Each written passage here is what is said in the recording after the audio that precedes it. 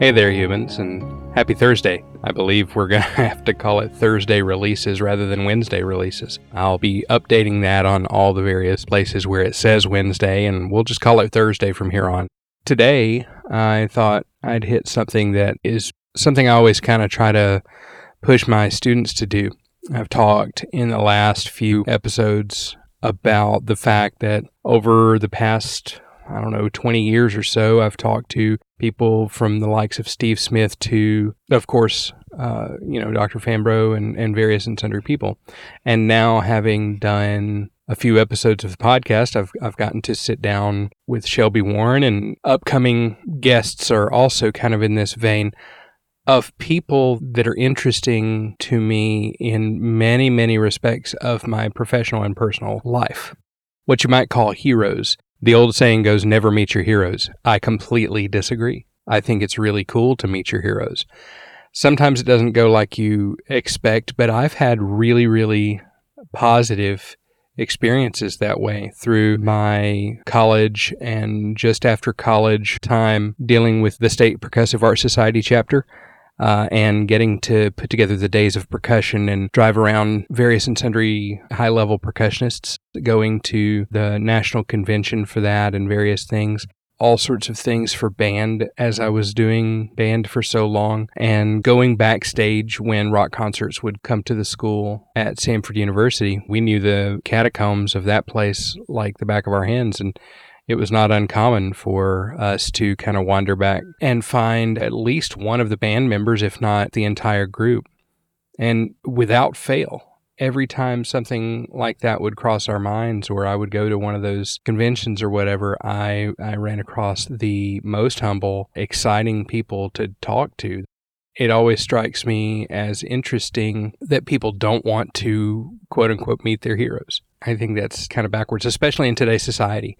We have all these various ways of getting in touch with people. And the worst that's going to happen if you send a message to someone is they're just not going to respond. And inevitably, if they're in a position to be a hero of yours or someone you admire, they're also probably a pretty busy person. So they may not be a rude person just because they don't get back with you. They just may have too much going on in their lives to hit every single message that comes in. I have reached out to several people for the podcast who haven't responded. Doesn't bother me a bit. I think that's totally fine. It doesn't hurt my feelings. I have been lucky enough over the years to have little minuscule conversations with R.L. Stein and Fred Savage and various people over things that I've posted that they were interested in talking about. And I think it's really cool that people, when it comes to it, just want to be treated like humans, no matter what they're doing in life. And oftentimes they have a real vested interest in sharing parts of themselves with you as a listener, as a fan, as long as you treat them like humans. I think that's really the important linchpin there. All of this kind of comes from my time at Samford with my major professor, Dr. Tracy Wiggins, who kind of felt the same way and really encouraged us as a studio to, at that time, pick up the phone or start up an email and see if we could get a hold of somebody. Favorites of mine, I called a composer named James Basta, who was, at that time, getting on in years. His wife picked up the phone, and we had a fantastic little short conversation. She seemed like the sweetest thing in the world. And then he got on the phone, and we talked about the composition that I was doing of his, and it was just a really enjoyable time. And then fast forward a few years, and I was doing an essay on early percussion ensemble literature, and called up the American composer. Well, actually, James Basta was American as well, but called up the American composer Russell Peck, who was a favorite of mine. He had the Alabama Symphony had recorded one of his pieces in premiere, actually a percussion concerto. They had recorded the premiere recording of that. And so because of that, picked up that CD and some other things. I really had been a fan of his. And the beginning of that piece started with a snippet or kind of a reworking of his 1966 percussion piece called Liftoff. And I thought that was really very cool because that's pretty early in percussion ensemble literature. And so gave him a call. An amazingly sweet, lovely person. And it was a nice, long conversation about his compositional process, the things he was interested in. And what I find a lot of times is these people also are interested in you, the person who is reaching out to them. He was a really sweet person and tragically passed away a couple of years later in unfortunate circumstances. But it's a really cool thing to meet people, and life is short. They may not be available for you at some other time. If you have a reason or an inkling to pick up the phone and call, most people don't do that these days, but to pick up the phone and text or to message on Facebook or Instagram or any of these things, someone that you're passionate about, someone who is interesting to you, like I said, the worst they can do is to say, I just don't have time for this right now. They might be a terrible person. I don't think you're going to find that. Out of all of the people that I carted around and dealt with over the years, not a single person that I was actually really interested in and considered quote unquote important to me was that way to me. The only ones that were difficult to deal with were ones that I wasn't really particularly interested in the first place. And I think that most people will find that to be true. Somehow we tend to sniff out the things in other people that are interesting to us, which means that if you're interested in that artist, there's a pretty good chance that they're going to feel a vibe coming off of you that makes them interested in talking to you. And I don't know how that translates over the internet, but I have found that it does. One of my heroes, and I mentioned at the very beginning of the podcast journey here, that one of my podcast heroes is a chap named Richard Schreiber, who is a trailer music composer and podcaster. And one of the things that he talks about a lot on his podcasts is the notion that like attracts like.